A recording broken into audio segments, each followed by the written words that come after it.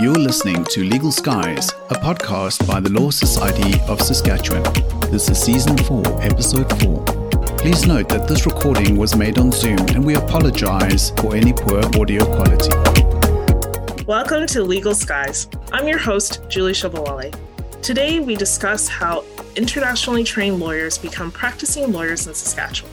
Joining us on Zoom today are Deborah Wolf, Executive Director of the National Committee on Accreditation and Law School Programs at the Federation of Law Societies of Canada, Tilly Dada, Associate at Miller Thomson and President of the Saskatchewan Chapter for Global Lawyers of Canada, and Ada Aja, Articling Student at Gates Law. Welcome to the show. Thank you, Julie. Thank you. Deborah, I wanted to start off with you and just give us a brief summary of the accreditation process for internationally trained lawyers.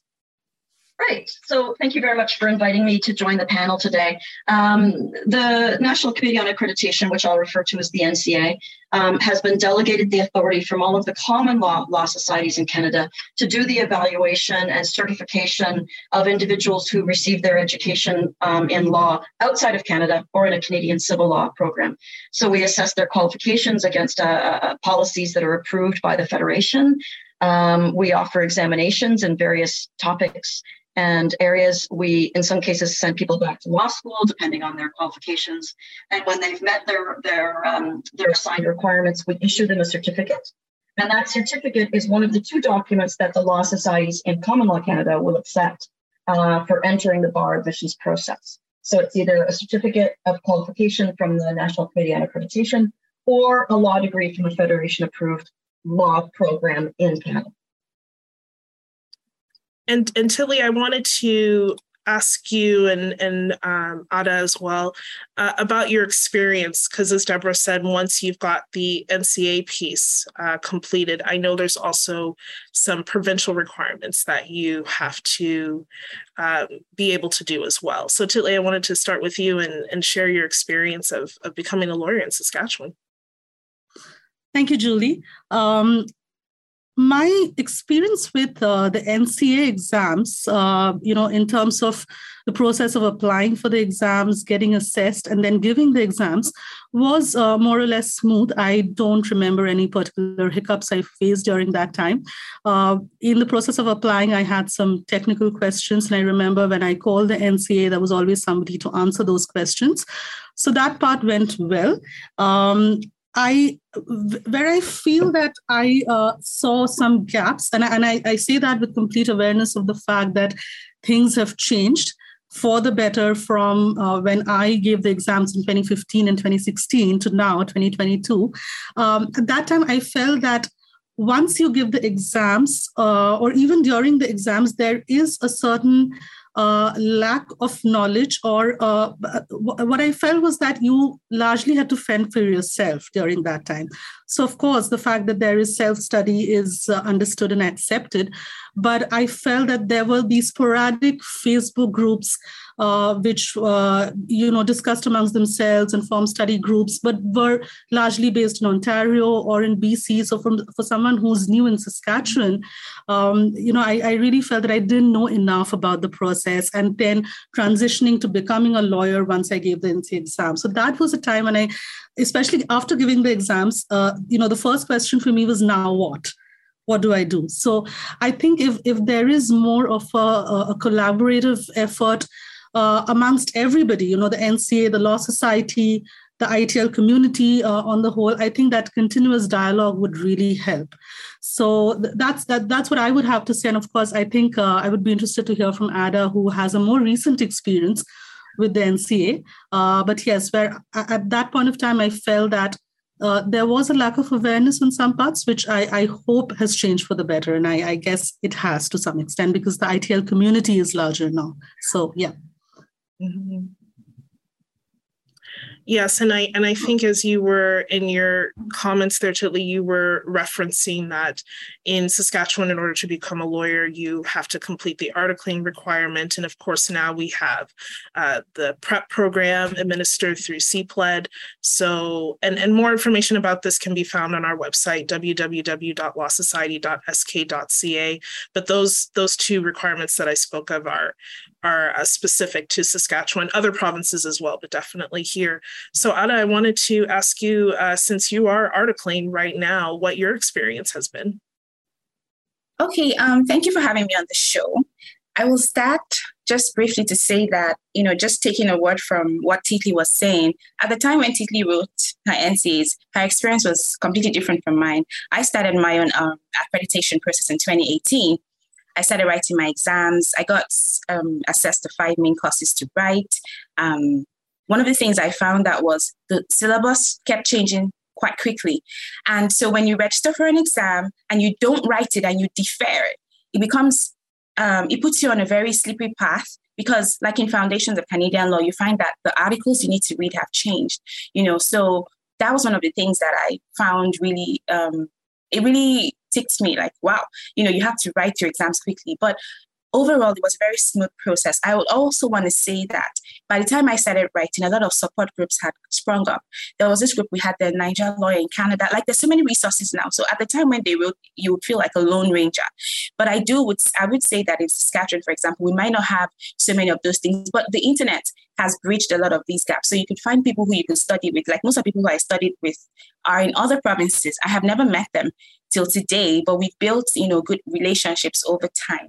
I know that the NCA did put a disclaimer to say that the NCA program is a self-study program, right? So I don't know I don't think the position has changed, but I found some resources along the line, which I probably might share at some point in the podcast, that really, really helped me do justice to my NCA exams. I think the NCA, writing your NCAs, is actually the easiest part of requalifying to practice as an internationally trained lawyer in Canada. And I will speak for Saskatchewan because this is where I have lived since I came. When you finish, there's now the big question of, how do I start looking for articles?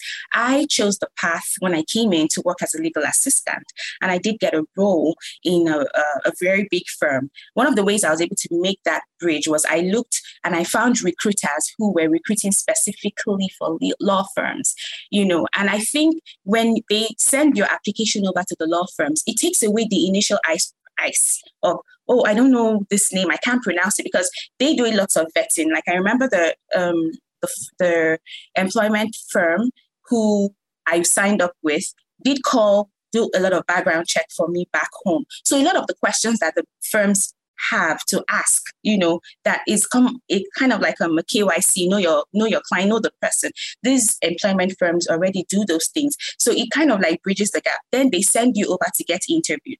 So it takes away step one of the problem. How do I put myself forward? But anyway, that's how I got in as a legal assistant at a big firm where I worked. And I was working and I was also doing my NCAs. And when I finished writing, I applied to my firm. Unfortunately, they didn't take me, but I started thinking of more creative ways to put myself out there. I knew that if I could only get audience with someone, that they would hire me for articling, So I started seeing some other firms at advertising for legal assistant positions. And I applied with the intention that when I do get called, I will renegotiate those offers. I know that it sounds daring. I told that to my friend, and she's like, Ada, why would you respond to someone who's asking for an illegal assistant and you want to go there and now coach yourself for articling? But that's how I got my articling position. I made that known that if at some point I could article, I was willing to continue working as assistant, and it worked out for me that way. I do appreciate the articling process. I know that many people who I started with in Saskatchewan have moved on to other provinces who have less steps to qualify. Like, there are other options. There's LPP in Ontario. If you qualify for exemption, people will take that route. But having undergone and still undergoing articling and having worked as an assistant for 3 years, there's so much that's different with the way I understand how law is practiced and how law is practiced here. And that one-on-one mentorship you get from having a principal is so invaluable. They teach you about the tone of how you communicate, how to do your research properly, how to put your points forward. Some of these other soft skills that you wouldn't get if you just, got an exemption from the whole articling process. I do wish that there's more support. And I also wish that, lawyers in Saskatchewan know that there are lawyers who didn't go to U of S, but, that there are other routes to being called to the bar. The problem for us most times is just getting ourselves forward. It's not what to say, So, but yes, that's how it's been for me. Yeah, and thank you so much for sharing. I think there's really two big points that you all have brought up here, which is the importance of as the NCA process is self-study, making sure you have the resources and networks that you need to make sure that you succeed at that part. And then also having a plan for the second piece, which is finding the articling position. So it sounds like there's two really distinct steps happening here, and how you succeed in both of them may not be the same strategy. So let's tackle the first piece, which is the NCA process. And Deborah, I know that you speak with lots of provinces about different resources and tips and other things that are available for folks who are going through the program. I thought maybe you could just touch a little bit on that. Yes, thank you, Julie. It's really, really helpful for me to listen to Titley and Ada talk about their path, and things have changed a lot. I took over the NCA in 2009, and I'm still working on improvements. And it's really good to have these types of conversations because it tells me different areas where we may be, we focused over here, but maybe we need to focus over there. And of course, one of the big foci that we've looked at over the past 2.5 years was taking our exams online. And that was a difficult and not necessarily smooth process. I'm happy with it now. And you just think about people who no longer have to fly to Toronto, or somebody who's living in, I give the example of Fort McMurray having to go down to Edmonton, but, we could come up with another example of Saskatchewan, maybe Prince George to Regina or something, help me here. The online exams was a big task for us, but I think that there's other areas where the NCA could help. We have to be careful though, because we are not an educating organization, right? We are assessing qualifications, and we lay out what you need to do, and then we examine you. And we really we encourage other organizations like the universities to step up and to provide some of that assistance. We actually now have a module with CPLED, a mandatory module with CPLED. And so our partnership with these other organizations is really, really important. But it's good to listen to things like Ada, you talked about the syllabi changing very frequently. And they do, because law changes and new things come out. We don't change the syllabi after you register for an exam. So that's important. But you are right that we are changing them fairly frequently. Other tips. Our website is quite comprehensive. I'm not saying it's perfect. We are adding things to it all the time. And we sometimes get people trying to phone us saying, just tell me how it works. And we're like, it's all on the website. Could you go and look there, please? Because, the time that we spend talking to people takes us away from all of the different pieces of work. But of course, we're trying to make sure that people understand as well as possible what the process is. And what I'm trying to do, and another beauty of coming through with the Zoom era, if we want to call it that, is online webinars. Let's come together and talk about how to get through the NCA process. Now, one of the dangers of that, of course, is that people attend those and they want to tell you their personal story and, why did you assess me with this many exams? So we have to be a little careful about how we do that. But that is something that last year I started it, and I did 6 sessions. And kind of a little bit of question of how do we organize these? We want to make sure that we don't have too many people attending them, but we do want to make sure that people have an opportunity to ask some of those questions. So I would also, I guess, tips and tricks. I could go on for 3 hours about different tips and how to get through the process. But I think the one other thing that I would say is to be really careful when you're preparing for your exams, that you are being wise as to where you assist, where you seek help.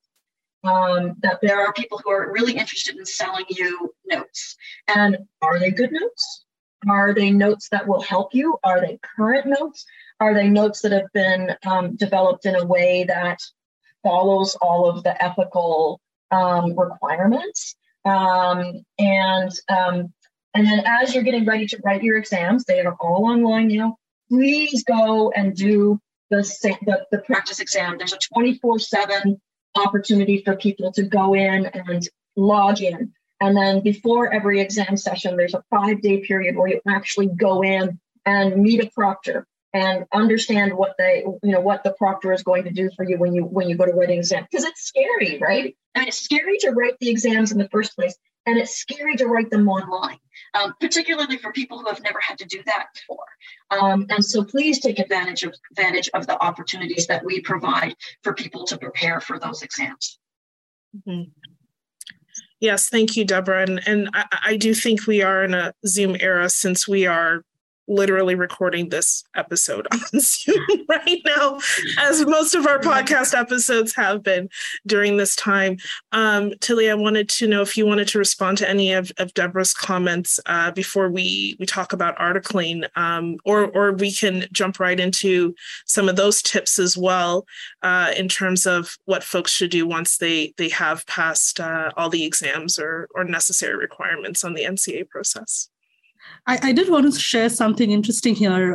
Thanks, Julie. Deborah mentioned about notes and about having to be very careful about who you get your notes from. And I think that is so true. And thanks for that tip, Deborah, because I do come across a lot of people who, first of all, don't know where to get their notes from or end up getting a bad set of notes. And that doesn't really help them in the process. I really lucked out there because, when I was just sort of searching through the internet, and like I said, at that point of time, I didn't know anybody who had appeared for NCA exams, except for one person who had helped me with her notes, which again were a little dated at that time. But when I was searching for a comprehensive set of notes, I just came across one person on the internet who, and the reason I chose that person was because he charged lesser than some of the others. But it was a great set of notes, and I still, thank that person today. He doesn't, give those notes or share those notes anymore because I don't see his name on the internet when I search. But it was so helpful. It was so well written, and it really helped me in the course of my self-study because this was the first time I was doing self-study, and while knowing that it was an open book exam, I realized that concept is much more difficult than it sounds. So that really helped me. But I share Deborah's sentiments, and I would also say that in terms of my own tips that be very, very careful about your notes. Choose a good set of notes which helps you understand concepts. And because it is an open book exam, it gives you that opportunity to understand the concepts without having to, memorize the notes or having that pressure, that added pressure of trying to remember something. So really choose well over there. Mm-hmm. Yeah. Can I quickly just add to what is being said? So I also found 2 resources on podcasts, actually. One of them was called Law 372 Admin Law by Oliver Pulley Blank Law. I think he's a professor at Allard Law. He's manages one of the faculties. He has this fantastic podcast, and it's updated. Like every week he will put something up. I relied on it so much for my foundations and my administrative law. And then Craig Forces also has a podcast. So if you checked a lot of podcasts, and most of them are actually summaries or condensed versions of their lectures in class, I found them extremely helpful. So yes, those were 2 very good resources, and they're always up to date and very helpful. Thank you for sharing that. And for listeners, you will see in the notes that we have those links there available as well. And so I wanted to, before we end for the day, talk about the second part. So looking for that articling position. And Deborah, of course, has made reference to the partnership with CPLED to have that education component available for internationally trained lawyers. But in terms of finding the position itself within Saskatchewan, Tilly and Dada, I thought if you could both just share a few tips or resources that you think could be helpful there. Sure. Thanks, Julie. So I think that articling or finding a good articling opportunity remains the biggest challenge till today. And like I mentioned before, once you give your NCE exams, the NCE exams are the easy part, I would say. Once you give your exams and you get that certificate of qualification, then the real struggle begins. And I think I've just been a very lucky person because, like I said, I lucked out with my notes. I also lucked out with getting an articling opportunity. So I always tell people that I didn't really have to struggle in those terms. When I interviewed at my law firm, I was interviewed by two very wonderful individuals who decided that it didn't matter where I came from or what the color of my skin is, where I studied law or how I speak English. They just decided that what mattered was that I had been a practicing lawyer in my country of origin and I came with a certain body of experience. So they wanted to give me that chance. And it's because of them that I'm here today, that I'm practicing in a big law firm in Saskatchewan and a national law firm.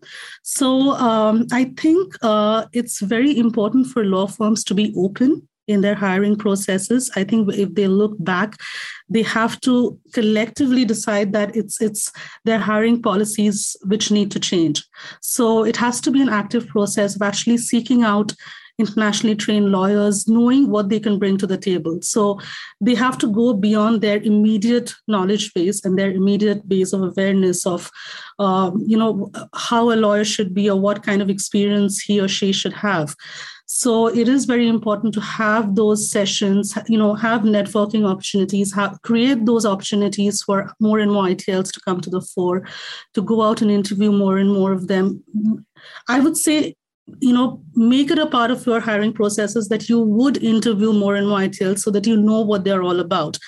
So really that is my one-line response would be that law firms need to be more open about their processes, and only then can a change be brought. Only then can we feel that, that struggle to get an articling position would change. I know it's not something that can happen overnight, but if a collective approach can be taken, and if, law firms along with the Law Society and the NCA together can create a more open process for ITLs to come in and to feel that they are a part of the system, I think that's where it would really, really help everybody. And it's a win-win situation for everyone. I think law firms would gain from that experience as well. And Anna, did you want to add any thoughts or responses?